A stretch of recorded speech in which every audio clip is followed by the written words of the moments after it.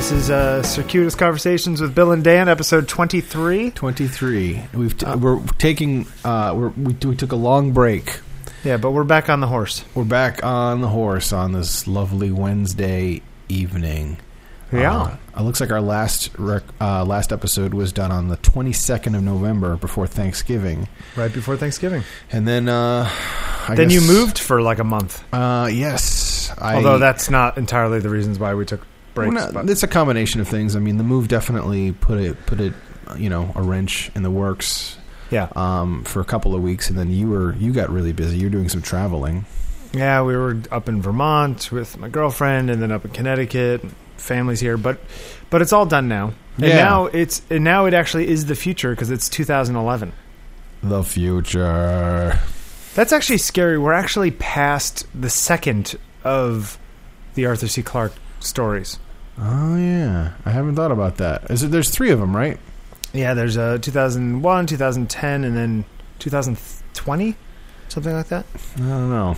I never read any of them. I only saw the movies. Same here. I like the second movie. Yeah, the second movie's good because it's got Roy Schneider or whatever his name is. Roy Scheider and John Lithgow, and I think Yakov Smirnoff is in that, right? Oh, as the Russian guy, yeah. Yeah. He's actually pretty good, as I recall. I think he was pretty good. He got all freaked out when he had to go out into space. As one would. Yeah, I've never. Oh, that's when they had to transfer between the 2 ships? Yep. That's some cool crazy shit. Triangular, tunnel thingy that they linked up between the 2, and then he had to, and the thing was spinning, but it was still in the middle, so the trick was to not look at the outer spot and only look at the middle so that you didn't get dizzy. To bring that back into reality, on the Apollo missions on 15, 16, and 17, they had, there was the capsule, then behind the capsule was the so-called service module, right, which held all the gas and had the big engine. But in 15, 16, and 17, they put big, giant cameras inside the service module, but the service module gets thrown away on the way back in. So on the way back from the moon, one of the guys, it was usually the command module pilot, did a spacewalk 125,000 miles from the Earth, 125,000 miles from the moon, in absolute nothingness. Imagine in front of you is the Earth, behind you is the moon, and in every other direction are hundreds of billions of miles of nothing. Yeah. Yeah, I mean, the definition of nothing. Yeah. It's the vacuum of space. Yeah. And these guys did this crazy ass spacewalk, crawled out to retrieve the film. And it's always kind of if I lie in bed at night and I close my eyes and I kind of imagine crawling out of a hatch and having no point of reference anywhere near you. It's not like you're orbiting something or anything like that. You're just in the blackness of space. And it always kind of makes me think that that's as close as we've ever come to, that kind of crazy stuff in the movies. Yeah, it's and only 3 guys have ever done it, which is, What do you mean 3 guys? Well, Apollo 15, 16, and 17 are the only guys who actually went out in the middle of nothingness like that. Just one guy each. No, I mean, I guess it depends on your definition. I mean, those early, I guess you can call them first-gen spacewalks were probably pretty crazy. Oh, no. There plenty of guys have walked in space, but they're always in orbit around a planet, so there's this giant reference beneath you. Yeah, and these guys were... you could see all of the Earth and all of the moon as big circles way out in the distance. But these guys weren't holding still. I mean, they were moving. They were on their way. They had to, how did that work? Do you know how that worked? Did they how do they know where the film was? I mean, was it in some large container that they had a radio beacon that they could hone in on or something? Or these ships are not that big. I mean, they're only 30 feet around. You know what I mean?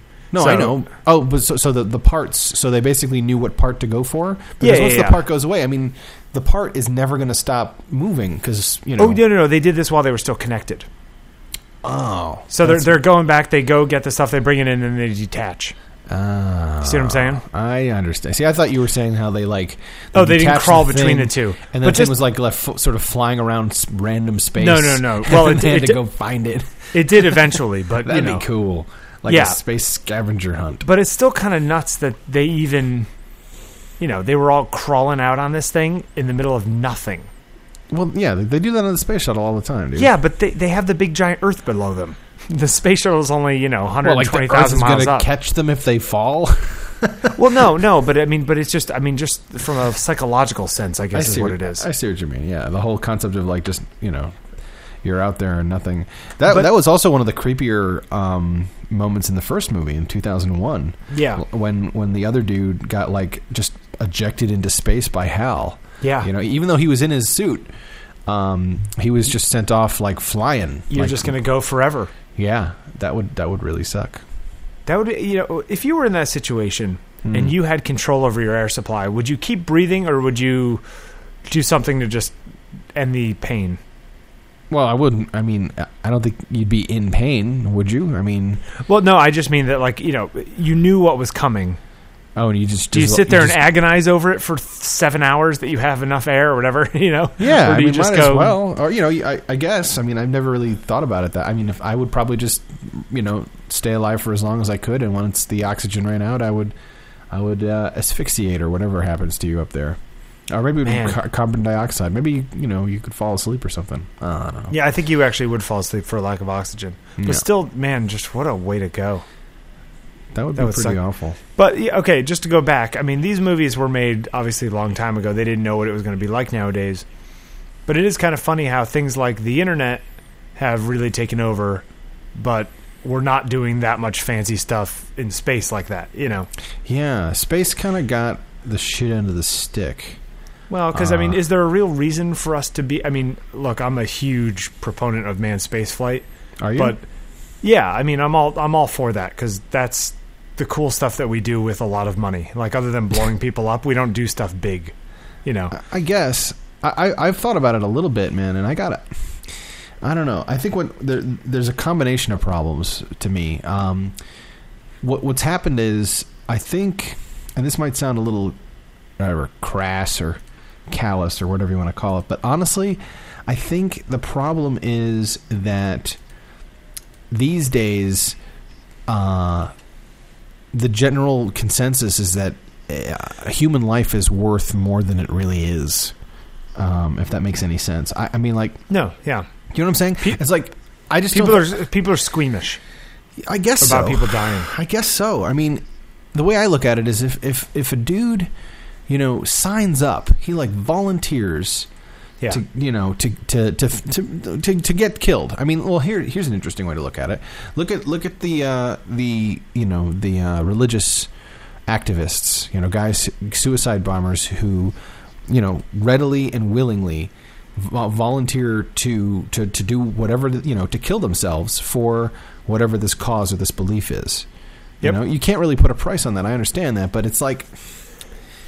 Why it should go both ways. If a dude is willing to get into a spaceship and go out and do this thing, knowing that there's a 1 in 5 chance he's not coming back, or knowing that there is no chance of him coming back, like literally, like volunteering to go to do something to because to save the money and to save the energy. It's like I think one of the whatever you want to call it, questions or challenges of sending guys out really really far.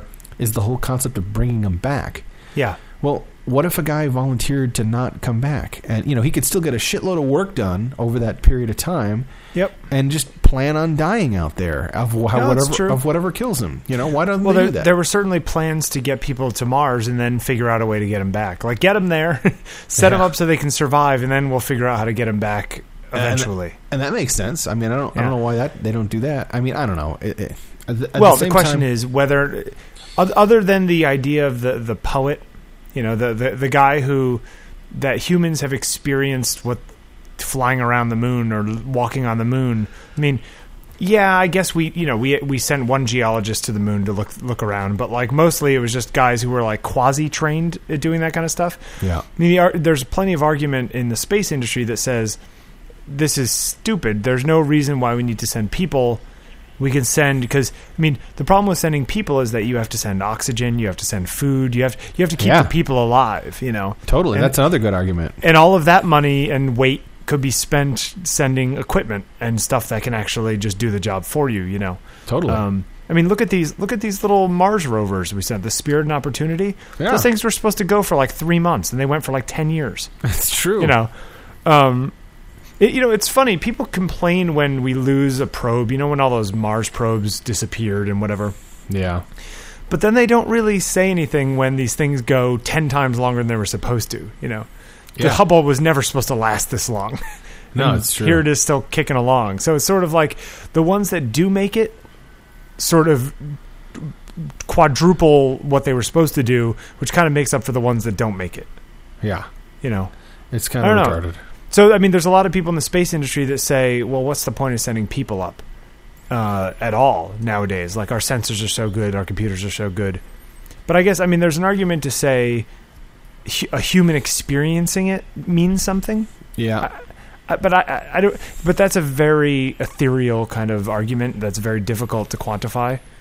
Yeah, if it were up to me, I would probably lean towards sending robots, you know, with cameras and recording equipment up there first, rather than people. I think the main problem is, like you say, the main problem is that we still haven't cracked the traveling fast thing. I think we need to solve this whole, you know, the ability to do one of two things, to either somehow travel faster than the speed of light, or ridiculously close to the speed of light, you know, really, really, really, really fast, or figure out a way to do the whole molecular scanning and reproduction trick, you know, like basically like the, you know, Star Trek style transporter / replicator technology, the ability to faxing physical objects. Exactly. Yeah. Because then what you could do is you send the equipment, the receiving equipment, up to wherever the hell you want to go, and then even if there's a delay, as long as you can send the signal and, you know, make sure it's a nice, clean, error-corrected signal. Right. It could take a week to send the signal, but at least you'll be able to transport the thing or the things up there without having to spend any money on it. Yeah. What do you think of? Go ahead. What do I think of what? I was going to say, what do you think of the space elevator? I think the space elevator is a very neat idea. I mean, I guess the problem is the weight of the ribbon, right? So they've been talking carbon nanotubes are possibilities. I guess. I mean, the space elevator is probably the way it's going to go, because pushing things off the Earth with chemical explosives is a big giant waste of time. Yeah, dude, it's like you know. Yeah, it couldn't be technology, basically. It couldn't be more inefficient. Yeah. But you know, it's kind of funny, even with like going faster than speed of light, like that whole argument. People say, you know, it's not worth trying to go to another planet until we can go that fast, because even if you said, okay, well, we have the technology to send them 80% the speed of light, let's just do it, and they can just live, you know, multiple lifetimes, generations on the way over. And it's kind of like, yeah, but in another generation on Earth, we will have come up with 90% the speed of light, and they're going to pass them on the way.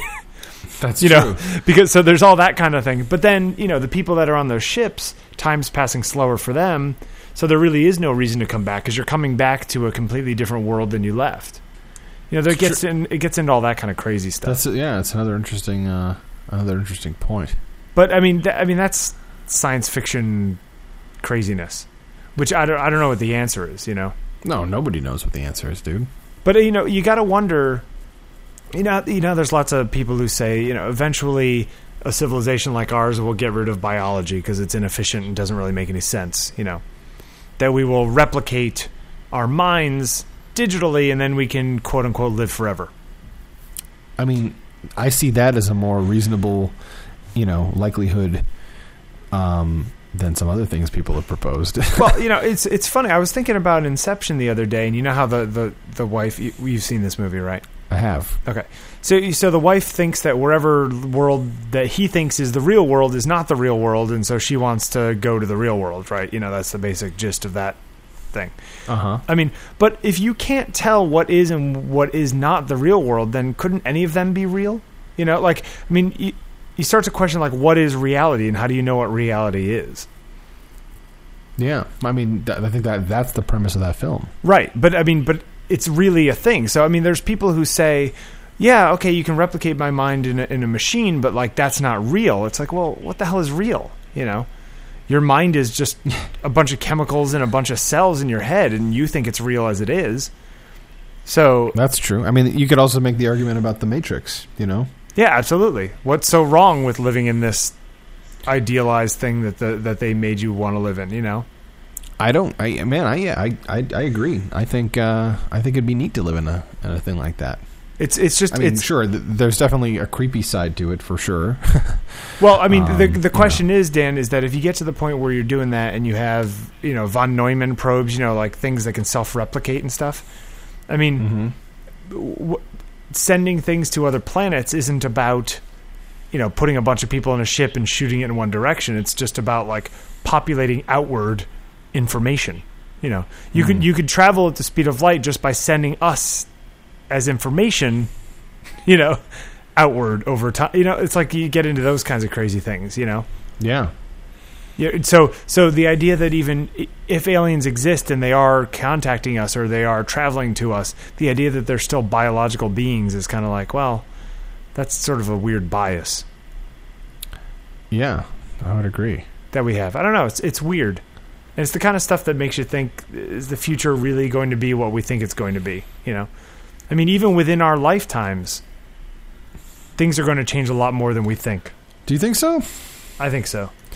I'm not sure. I mean, that's something that I've thought about. I recently had a relative die, which, you know, whenever somebody dies, you know, especially someone old, you know, people who are up in their 80s and 90s. Yeah. You think about what it was like when they were kids. And you do. But here's the thing. I think there's a misconception. I think there's a misconception that, oh, my, you know, when Grandpa was around, you know, they were just getting telephones and electricity and da-da-da. But I think we've sort of excelled, or whatever you want to call it, advanced, or got to a certain point where I think we're at a kind of a plateau right now. You think so? Yeah. Well, it's a combination of the evolution of technology, and then our population fits in there too.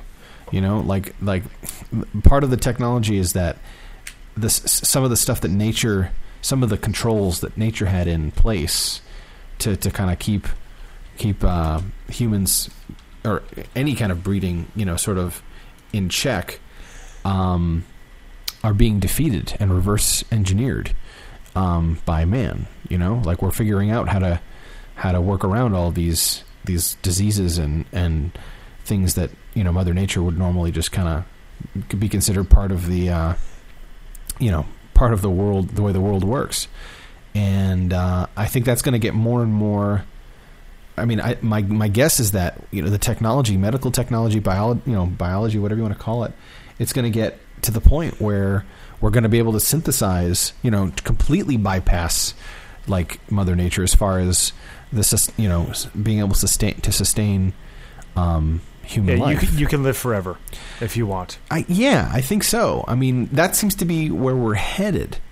And then the question becomes, it's like, all right, well, let's say once we get there, and if I did guess, man, I'm going to guess that we're probably going to miss that. I would guess it's still another 50 to 80 years off from here.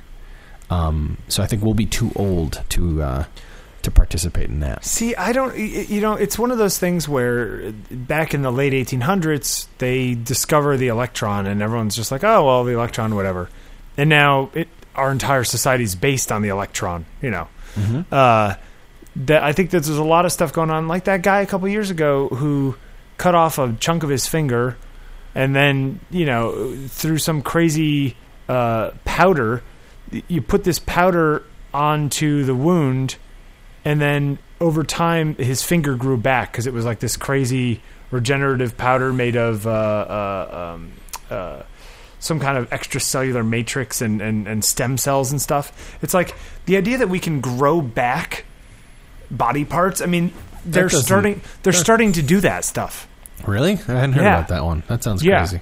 And it's just kind of like, okay, well, at the point at which, you know, my father died of pancreatic cancer. At the point at which they can go, okay, your pancreas is no good. We're going to cut it out and grow a new one. Or not even that. We're going to grow you a new one, and when it's ready, we're going to cut yours out and put the new one in. Exactly. It's just kind of, I don't know, it's just kind of, I think that stuff is actually closer than you think. Oh, I agree. I think it's coming. I mean, did you ever see, we keep referring to sci-fi movies here. Did you ever see Bicentennial Man? Yes. I'm not going to say that was a terrific movie. I guess it was based on it had some interesting concepts, but there's some like the fact that the dude he was in like the right place at the right time, and was able to make these synthetic organs, parts that eventually he replaced all of his mechanical ones with these synthetically engineered biological ones. Yeah, it's kind of cool. It is totally cool. And I mean, that gets into the whole question of then at what point is something human or not human, Right. If we start replacing parts with mechanic, that's the good question. I mean, will we start replacing hearts with real hearts, or will we replace them with pumps that do it better? Well, I think it's if I had to put my money on one of those two, I would put them on actual hearts. I think what's more likely to happen is we're going to figure out the way. One of the number one challenges in that field right now is compatibility and organ rejection. Because we've been able to. I mean, there have been crazy scientists over the years who've mixed and matched parts from all sorts of different mammals and what have you. Like putting pig hearts and monkeys and monkey hearts and people and whatever. But I think the problem is there's a slight incompatibility. So I think what's more likely to happen is we're going to crack that problem and figure out a way to sort of lowest common denominator it or zero it out, and then it'll work out. Everything will work just fine. Or they'll figure out a way to sort of make like a universal. Like kind of like what is it? AB? Is that the blood type that works with everyone? O is universal. So they'll figure out a way like to make organs that are like that too. And then it'll be what'll be really weird is then how's that going to be handled? Like society wise. Like let's say it becomes commonplace for organs to be grown or produced somehow, and it's like, well, what happens then? Does your insurance cover that? I mean, do you have to buy it? Yeah. Do you have to get on a line somewhere? It's like it costs $100 million to grow a thing. Like, who's going to be able to do it? Yeah, well, but then what's that going to do to the black market on the organ selling market? Market. Well, I mean, that's the funny thing about even like the healthcare stuff they're talking about now, and the people get upset and say, they're going to start. Telling me what I can and cannot do in treatment. It's like, well, there is a cost effectiveness question here, Mm-hmm. Like, you're dying. I could spend $4 trillion to have you survive. Well, obviously, no one's going to spend there is no $4 trillion to spend, So there totally is a cost effectiveness equation there, Yeah, and to deny that is absurd, to say we're going to do anything we can, it's just pulling on the heartstrings, No, yeah, and what I was going to say is another factor to sort of consider in what we were just talking about as far as the cost of things. It becomes what's the value of a human life? It's like just like what we were saying about sending people into space to die. Yep. It's like how much, like how there has to be some sort of a number, and I guess that's the job of an insurance. It's cold company and terrible, but it's true. Yeah, I mean, I don't mean to come off as crass to say that, but you got to wonder. It's like, does it? I mean, all right. So this is a situation that just happened recently. So my mother's sister, my aunt, was recently diagnosed with, I can't remember the official name of it. It's basically cancer of the blood. Okay. Some sort of a deal. And it was related to her kidneys. And basically, within the space of about 4 months, she went from fully functional to completely, the last month, she was, she was bedridden. She couldn't get up. Like, her body was basically failing. Sure. And what really... I don't know, what really bugged me was how the social aspect of it, the whole, like the doctors basically telling her family that there was, stuff that they can do to maybe fix it. And it's like, for me, maybe, and I get this from my mom because my mother, before she retired, worked in a kidney dialysis ward as a social worker. Okay. So kidney dialysis is basically cleaning your blood. It's when your kidneys fail on you, you need to basically rely on a machine to do the job that your kidneys do, which is obviously, cleaning your blood. And it's no fun, dude. I mean, if you're seriously ill and your kidneys are seriously fucked up, you need to basically get this done 3 times a week. And some people, can get by with once a week or once a month or whatever.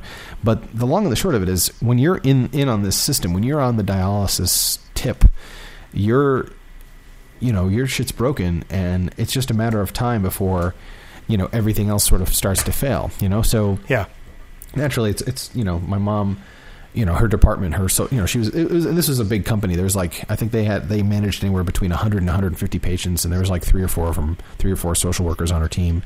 Cause that's a really tough pill to swallow and a big, hard thing to deal with. Mentally, that's a big toll.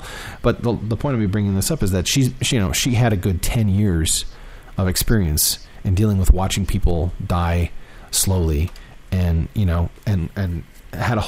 she developed this whole appreciation for the quality of life. Yeah. And she made my sister and I promise years ago that if it ever got to the point where she was sick enough that she had to be sustained by a machine or some other apparatus, that she wasn't able to live of her own accord, and her quality of life reached a certain level, that we had to promise not to waste all this time, money, and energy spinning our wheels trying to make it last a little longer. You know? And I gotta say, man, I'm right there with you. I think I would never want to be that. I would never want to be hooked up to a machine or anything like that. And it gets to the point where it's okay, we can keep her alive for another 2 weeks if we do all this stuff. It's but 2 weeks of what? You really got to question that stuff. But it sucks. So here's the thing. So my aunt, she knew 2 or 3 months in, she knew that this was she could see the physics. She could feel herself shutting down slowly. Sure. And towards the end, for the last 3 or 4 weeks, she was being extremely stubborn, and didn't want to take any of the medicine, and didn't want to eat, and didn't want to. She was doing all of this stuff, rejecting it, trying to convince the rest of her family that she was ready to go. And the only person who would listen to her was my mom. But my mom is just one of the family. She, my aunt had 2 kids with grandkids and a whole bunch of other people, and so there's only so much she could do. And everyone else was like, "No, we got to try the new drugs and whatever." Yeah, and these things are expensive, man. These chemo shots cost what, $1,500 a pop or something like that, really expensive.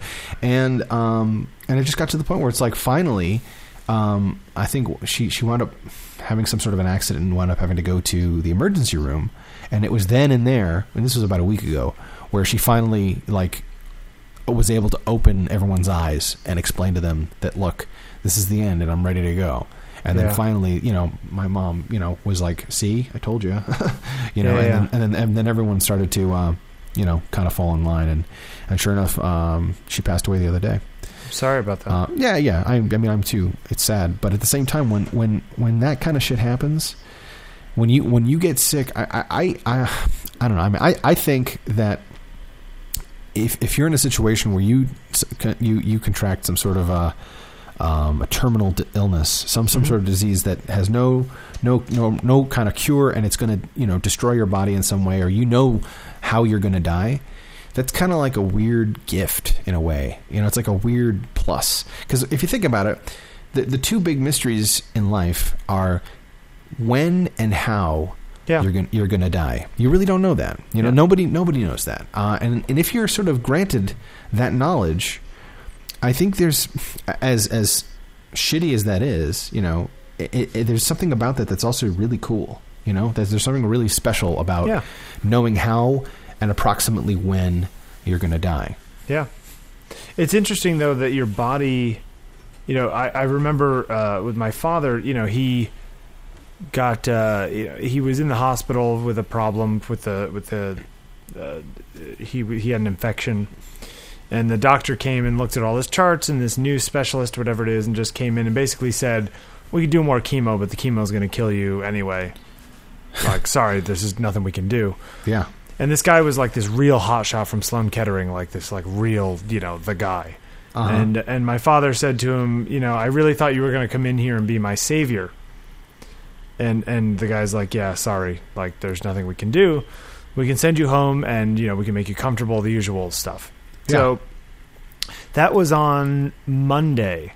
And they said that my father would probably live a week to a month, depending on, whatever. Wow. And we took him home on Tuesday, and he died Friday morning. Whoa. And, and it's just, and I think a lot of it was just this mental thing. Like my father, it's like somebody said, there's nothing else we can do. Yeah. My father's his mind resigned to that fact. Right. And then his body was just like, well, then why are we doing this? Yeah. And then everything. I mean, you hear that same story about old couples, how like the one, like the wife dies at 89 and then the other one dies within 6 months because dies of loneliness or a broken heart or whatever, just the shock of not having this person who you've been with for your whole life. Yeah. And that's totally what happens. And but it's amazing that your body can do that, I think it's neat. It's more than your body. I mean, it's your brain. Yeah. Well, it just goes to show you how much power your brain has over these things. Not in like my brain will fix my tumor kind of way, but in a, it's the placebo effect kind of stuff. Yeah. You ever listen to that show, Radio Lab? I've listened to a lot of Radio Lab. Yeah. They had an episode, I don't know how far back, where they talked about that whole thing, the placebo effect, and how it really it's way more powerful than people seem to understand. Yeah, but then you get into a bit of a moral dilemma, because it's like, if you know that a sugar pill is going to make them feel better, because do you tell them it's a sugar pill or do you tell them that it's something real? You get into those kinds of Yeah, I mean, I've had interesting little placebo effect experiments just with computers, where sometimes you tell somebody that you fixed it, and even though that there's nothing going on with their computer, the fact that you told them that it's good now means it's good now. Oh yeah. There was a thing I read recently said that it was either chiropractics or it was one of those kind of quasi alternative medicine kind of things. Uh-huh. And they were saying that it only made people feel better if they knew if they knew they had gotten the treatment. You see what I'm saying? Like knowing that they got the treatment is what made them feel better. But like if you said, I think it was some kind of weird thing that like they fell asleep or something like that, right? And then they did the treatment, and that like if they saw a video of themselves getting it done, like if they actually knew that it happened, they felt better. But if they didn't, they didn't. So it's like the treatment wasn't working. You know what I mean? Like the treatment wasn't real. It was all just this weird, crazy perception thing. And I've heard stories about a recent, I think I can't remember what the disease was, but I think it was maybe people quitting smoking or some sort of anxiety thing. Yeah. I don't remember what it was, but people who knew, actually knew that the thing that they were taking was basically just a placebo, but they still did it and it still helped. Yes. Because they still sort of believed in it. It's very odd. Yeah, the problem is finding where the line is between that and actual things that are actually helping on a clinical level. Yeah, the one story that really stuck out of my head was the one where they're talking about the Medicine Man story. Do you remember that one? I don't. Where they were basically saying how this guy, he was a younger dude, a medicine man in training, and he was being taken around, shown the ropes by this, obviously this old shaman type medicine man guy. And he told the story about how one of the techniques that they use is to effectively, what's the best way to explain it? To sort of suck out the sickness to basically, so you put your mouth to the person's chest or something like that. And then you make obviously a big song and dance and this and that. And then you pull out, miraculously this bloody thing from the person's chest, yeah, and spit it out, And then what it really is like a piece of cotton that the guy had in his mouth the whole time. Yeah. And then he bites on this little thing, and then it gets bloody, and then he spits it out, and because it's so dramatic and so blah blah blah, it seems to work. Yeah. And they like and then he saw it himself like 2 or 3 times, and it worked every time. And then he tried it himself 2 or 3 times, and it worked every time. Like curing, I don't know what the diseases they were curing were. I don't think it was anything major. I think it was like the flu or something like that. But still, you gotta wonder about that. That's a pretty interesting. It's totally crazy scenario. Yeah, it's and it goes to question, medicine and all that. I mean, I'm very much a Western medicine kind of guy. I think that if a lot of these other crazy things actually worked as well as they say, then they would have been pulled into scientific Western medicine. You know what I mean? Like, if sticking people with needles really worked, then people would have been doing it, would be doing it now and actually getting real results. Yeah, that's true. But it's interesting. I saw a woman on the train today with a homeopathy book. All that stuff where they like water down and like dilute things 40 billion times, and then it's still supposed to like have some memory of the stuff that was in it originally, even though it's all water, like that kind of stuff. Yes. I mean, it just becomes it comes down to your belief in the thing, and but it's funny because getting back to the futurist concept, I mean, you'd think that stuff would lessen over time, but in many ways, I feel like more people believe it, probably because the things that are actual scientific that do good are beyond their comprehension. They can't understand a particular drug or whatever it is, Right, and how that could work. This was given to me by a wise ancient elder or a doctor who has gone to many, many years of medical school and who can name every bone in the human body, who studied for long, long periods of time and blah blah blah. Yeah, I think that makes sense. It is, so it's interesting. It's like people are just like, well, this is like some crazy new modern thing that I don't understand. So it's this other thing I don't understand is probably just as good. It's like, well, no, not so much, but okay. You believe what you want to believe, but hey, people try all kinds of stuff. But I don't know. It's just, do you think going back to the future thing, privacy is going to get better or worse, or people aren't going to care? How could it get any better, dude? I mean, I think the problem is, to answer your question immediately, I think it's going to get worse. But more so than that, more significantly than that, I think what's going to happen is these younger generations, these younger kids now, as they grow up, and because we were talking about this before. I mean, when we were younger, there was no real concept of the internet. There was no concept of instant gratification, like being able to sit down at the television, pushing 2 buttons, and then watching that episode of that obscure TV show that you wanted to watch. That was no one even thought of that. That wasn't even like that's on dream the radar. World. Yeah. Oh my God, I need to watch the new, that old A-Team episode. I mean, up until recently, that was not something you could do. No, of course. I mean, and you can even. And so I think that's going to have a huge effect on future generations as culture and talent and entertainment are cultivated. I was listening to, I can't remember one of the podcasts I listened to. I can't remember who it was, but they had a really good point, and you could probably relate to this because we're in our mid 30s. Yeah, because I'm 36 now. Yeah, happy birthday. Thanks. But I can remember the days when I was a little kid and one of my friends, had a VCR, and we would either watch like a movie like Airplane or E.T. or my sister, for example, was hooked on Guys and Dolls. I think that was what it was, the Warner Brothers musical movie. Sure.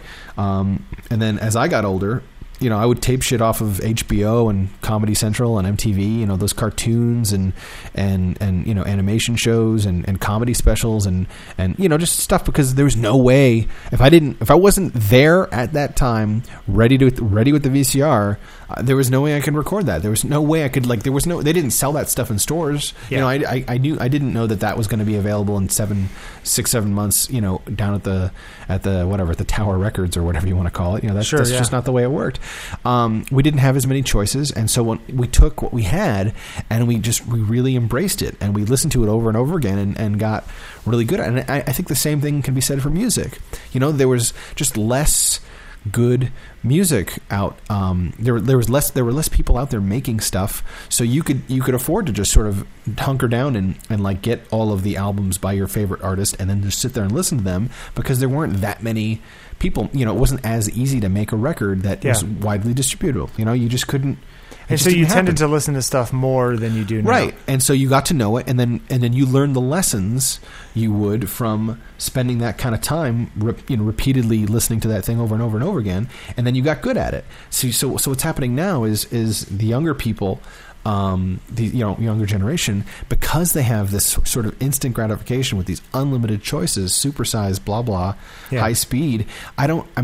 I think there's this weird correlation between the attention span and the expectations as far as privacy is concerned. Like, sure. I'm sure little kids and people who are growing up with the internet and growing up with Facebook are just learning that, oh, okay, of course I don't have privacy. I'm not going to post that. Someone's going to see that. Blah blah blah. Like stuff older folks who are late to that party. Didn't even putting consider. up big alarms around, didn't consider, and it's like, well, that's going to be the norm. That's going to be the norm for them. So we're the ones who are at a loss, because we're just, we weren't around when that stuff was being developed. Well, it's funny. The Doctor Who has their Christmas episode every year, and usually it shows on Christmas Day in Britain, and then in the past few years it's shown like weeks later in America on BBC America. Uh-huh. Now, of course, all of like the big sci-fi Doctor Who nerds have already downloaded it on BitTorrent or wherever it is and watched it within hours of it showing. So this year they decided to learn from that, and they actually said, we found that all of our fans were downloading it, so we decided to show it on Christmas Day here too. Which is this right? This is like this. It took you that long to figure this out. But it just goes to show you how backwards their thinking is from another era, But it's kind of crazy how all this online stuff has changed so quickly, because even the 5 or 6 hours, depending on daylight savings time, that we are behind London, if they show it at 8 o'clock in London, that's 3 o'clock in the afternoon here. And if they show it at 8 o'clock here, those 5 hours, the real nerds have already watched it.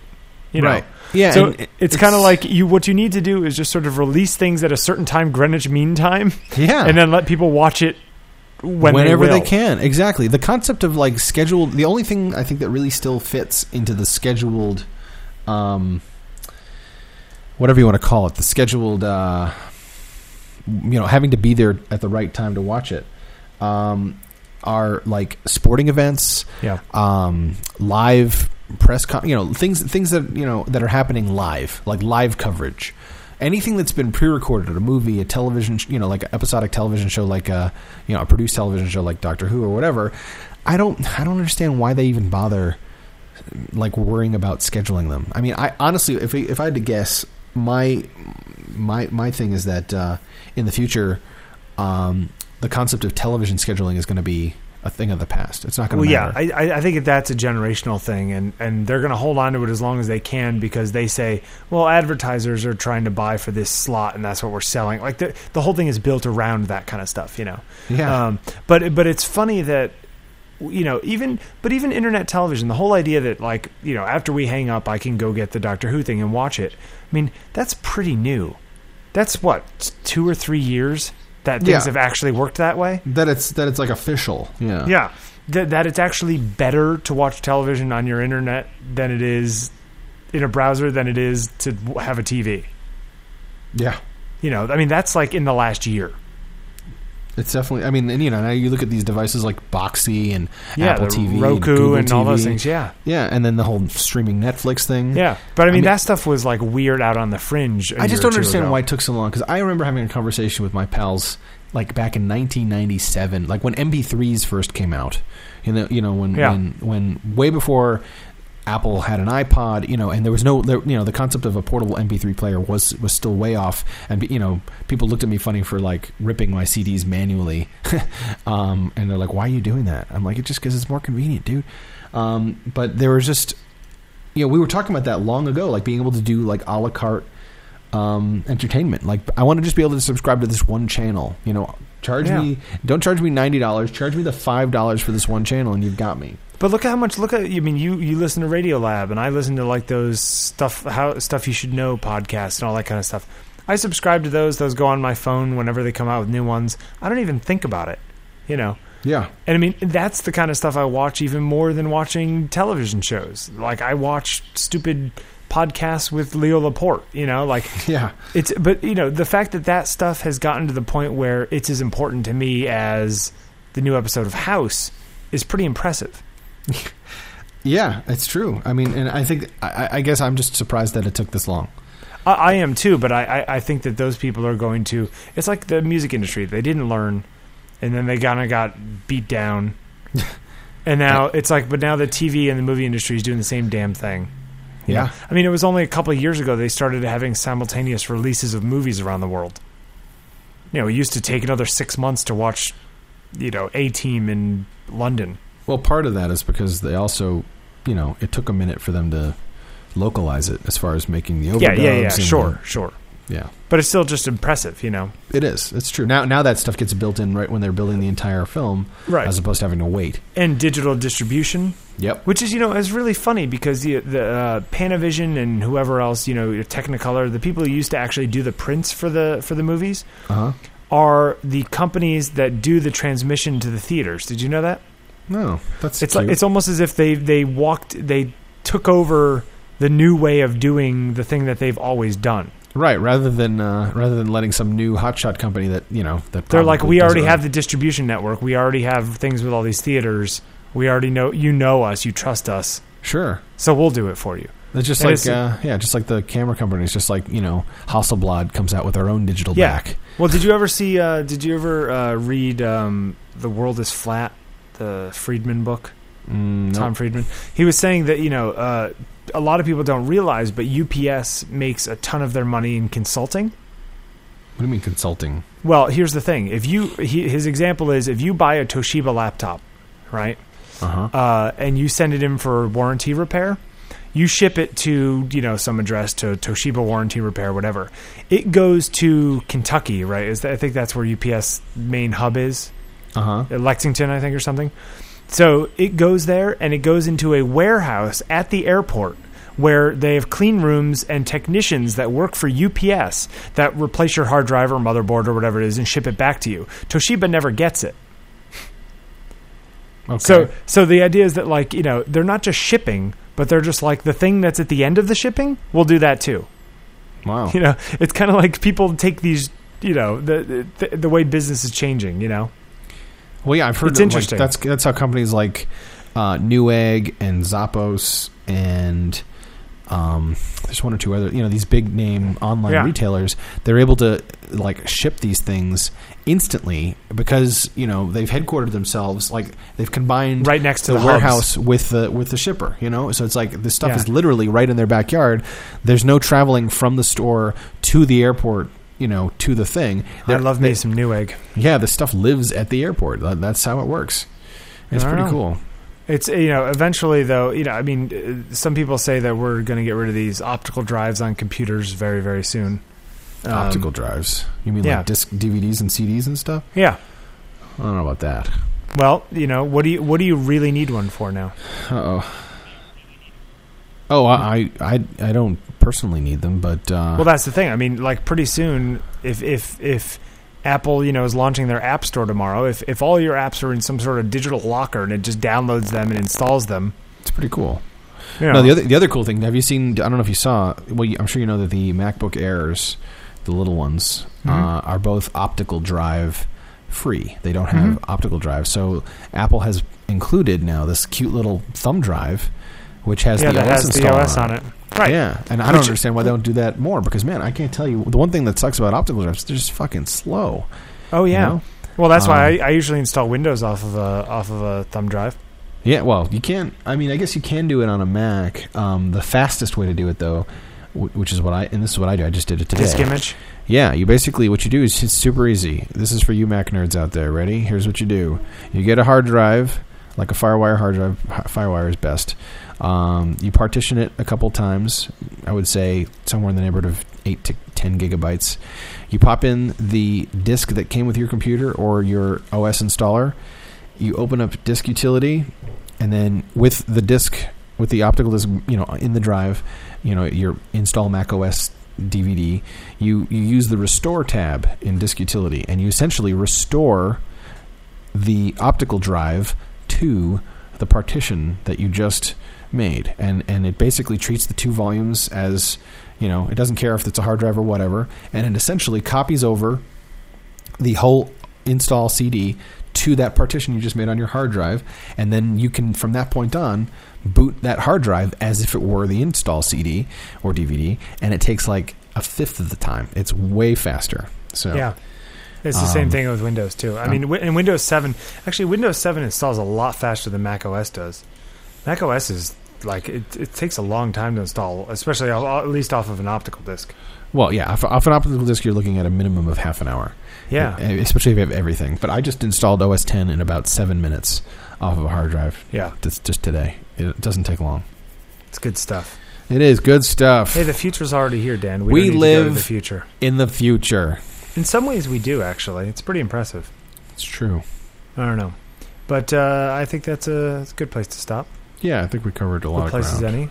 All right, well then we'll get back on track and come up with something for next week, and we'll start there.